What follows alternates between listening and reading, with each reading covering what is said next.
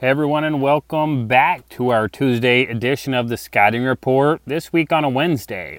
After a 1-week hiatus, a few adjustments in the schedule, we are back. Hopefully we ironed out a few technical difficulties, can get back to our regular schedule.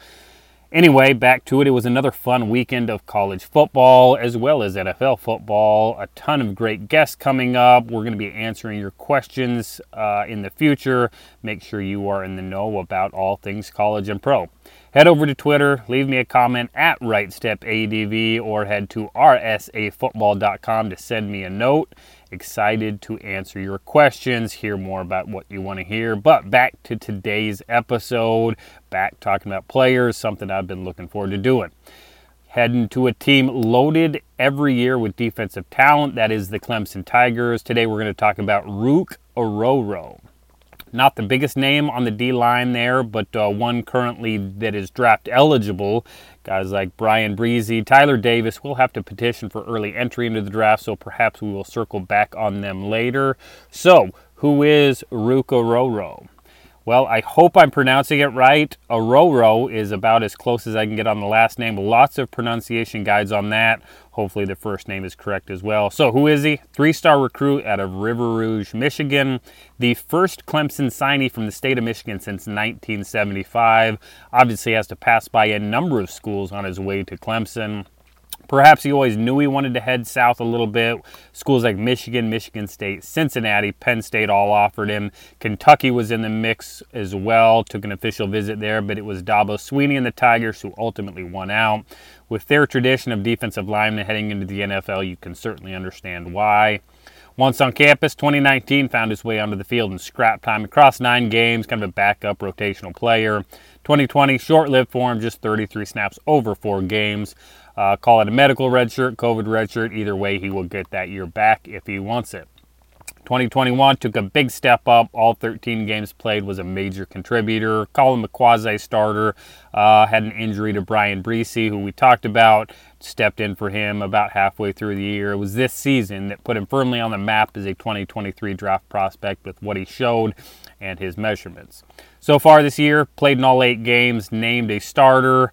If he's not a starter, he's playing starter snap certainly. 15 tackles, 5.5 tackles for loss, 2 sacks so far. Solid numbers, nothing special, but we'll find out the full story on this player. With his play history, you are looking at a guy who could choose to come back for an additional year if he chooses to. I'm sure he will have conversations, probably already having conversations. Those will heat up down the stretch here. He's going to make the best decision for himself. Clemson does a great job with every player going through that, helping them make the best decisions for their career. Looking at slightly over 6'4", just over 300 pounds. That's a good spot for what will be called a defensive tackle in the NFL. 33-inch arm length. Again, that's a good spot as well. Hits that number that coaches and evaluators want to see. Again, doesn't jump off the map. Nothing in terms of his height, weight, speed going to jump off, but all going to be in the good spot where coaches are going to be like, all right, that's what we need. So let's get to the film. First, his strengths, athleticism. This is the first thing that jumps out. This is a good athlete in a good frame.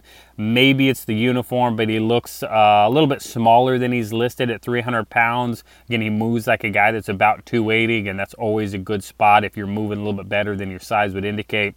Stays on his feet, has good bend, can work laterally as well as up and down the field. There is a spot for the field on the field for most teams for this guy. Again, scheme versatility, which is what we're going to talk about. His second strength, that position versatility. He's asked to play as both a 1-gap defensive tech from 3-tech, 2-gap, 2-eye, 3-tech, as well as a 4-eye, 5 and sub and odd front looks. Again, this guy's going to line up all across the line. Flashes the strength to hold 2 gaps as a nose tackle. You won't want to ask him to do that a ton, but he is willing. Plays with good pad levels, able to do it. And at the end of this day, this is likely a guy that will learn 4 to 5 spots on any defensive line. He's going to be active every week because he can operate in each of those spots. This is a nickel player that teams will find a spot for in base and are going to be happy wherever they line him up. On the other side, his weaknesses, this guy's a little bit of a short stepper. One of those things that can be improved over time with work. Tends to short step into contact, result in the playing contact as opposed to working on the edges. Does not gain a ton of ground, does not threaten the edges of offensive line the way you want with that first step. But then from there, he does play quick, just short steps. Not that you want to get elongated as a defensive lineman, but you have to gain ground. You've got to constantly be putting pressure on those edges, especially with those first 2 steps as you're attacking upfield, notably in the pass rush game. And then, right there with the pass rush, his pass rush feel is not where it needs to be. This is a guy that will flash quick hands, quick feet as well, but often ends up down the middle of blockers. I just don't see a guy that has much feel for the edges, counters, and overall pass rush moves. Not a ton of impact as an individual rusher that's going to win in one-on-ones. Got to clean up that. He's going to get some production with his effort, but you want him to, win when he sees those one-on-one matchups with either a guard or a center inside. So what do we see on film? Primarily a 3 technique that does play in both 1 gap penetrating and 2 gap space eating alignments and assignments. Will work down to a 2-eye and shade at times, works out to a 4-eye as well, as we talked about. Is going to play a lot of roles due to his versatility, something that I would argue is maybe slowing him down now, but will pay off down the road. Good athlete, still looks like a lot of ways like he's a growing player, still learning to play football, play with his size. He does play with good balance and bend though, seems to question his eyes at times, will play in a spot more than on the move. Again, for a guy that's athletic, you'd like to see him just keep on moving. He's just trying to read things and figure it out sometimes. Good explosion, ability to work in short areas. Again, that peripheral awareness, just average. This is where he gets his feet tangled up more than you want. He runs into contact. It ends up just leaving him a step behind, step away from making plays both in the backfield, down the line of scrimmage as well. Again, that peripheral awareness, his instincts, those are all going to improve down in time, as well as when he focuses on one position. He's also a little bit inconsistent with his hands. Again, still learning how to throw them with violence. He'll put them on blockers, but ends up down the middle. Just kind of works to lock out and peek rather than shot, control, get rid of blockers. Does have the ability to win with a short swim and swipe, but just not real efficient when he does it. Still growing here. Again, his pre-snap reads, his plan to attack the backfield, attack a blocker, all of it's going to grow over time with him. Does have good speed in his chase. He looks like a 3-tech body that's going to work up and down the line of scrimmage, has enough explosion to penetrate and cause problems in the backfield. Is a true inside rusher. He does lack that refined arsenal, as we talked about. He's going to win with effort. He's going to work to disrupt things, but again, he ends up a little bit upright. He gets his hips underneath him, ends up down the middle of blockers. When he does throw quick hands and swipe, he can get to edges, but again, it's that secondary and third move, that feel with the hips and his body that he's just got to continue to improve to actually have a production and finish in the backfield. I would call this an ascending player, has the stuff to like on film. He's a big man that can move. He just has to continue to improve. So, who are my player comparisons?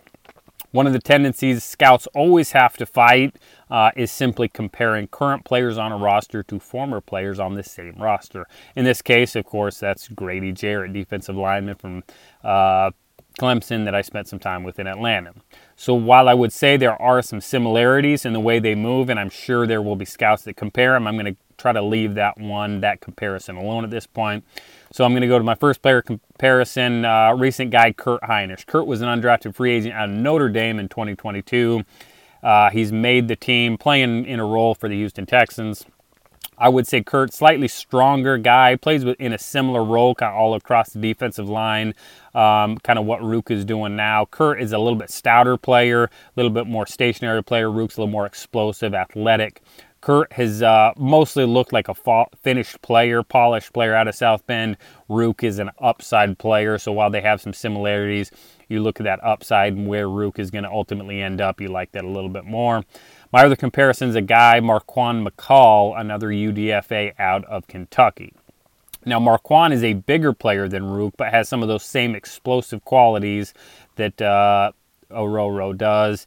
In a defense out of Lexington that has just churned out D-line prospects, Marquand probably went undrafted due to off-field questions because the talent is unquestionably a draftable player last year. Both guys really have potential to keep growing, continue to ascend. Again, like I said, with Marquand, there's some kind of off-field questions that scouts knew about. Where was he ultimately going to end up? Again, Marquand's on a roster. He's playing. Should have been drafted. Again, just that off-field piece that does matter. Again, Ruke, as far as I know, does not have those same questions, so we'll see where he ends up through the draft process. So, Where do I see this player ultimately in the NFL? So I'll say this is a player first that I like. I just compared him to 2 undrafted free agents. One that has maxed out his ability, just has a great off-field makeup. The other, a talented player who has, much better on-field talent, just a lot of off-field questions. So while I don't know a ton about Ruke, all signs point to him being closer to Heinisch as opposed to McCall in terms of his off-field makeup. So I'm going to say, looking at him right now, I'm probably a 6th to 7th round prospect right now. Do I think he could go higher? Yes, certainly. I think his film down the stretch will not only give him a chance to move up, but I think for this guy, a good offseason and pre-draft process could really move him up to early day 3. You start thinking in that 5th round. Big defensive lineman with athleticism will always be coveted. There are never enough of them out there, and Ruke obviously fits that mold. I could certainly see this player sliding into the 5th round, perhaps maybe approaching that 137th overall pick that another Tiger from Clemson ended up. Of course, that is what Grady has done, and there are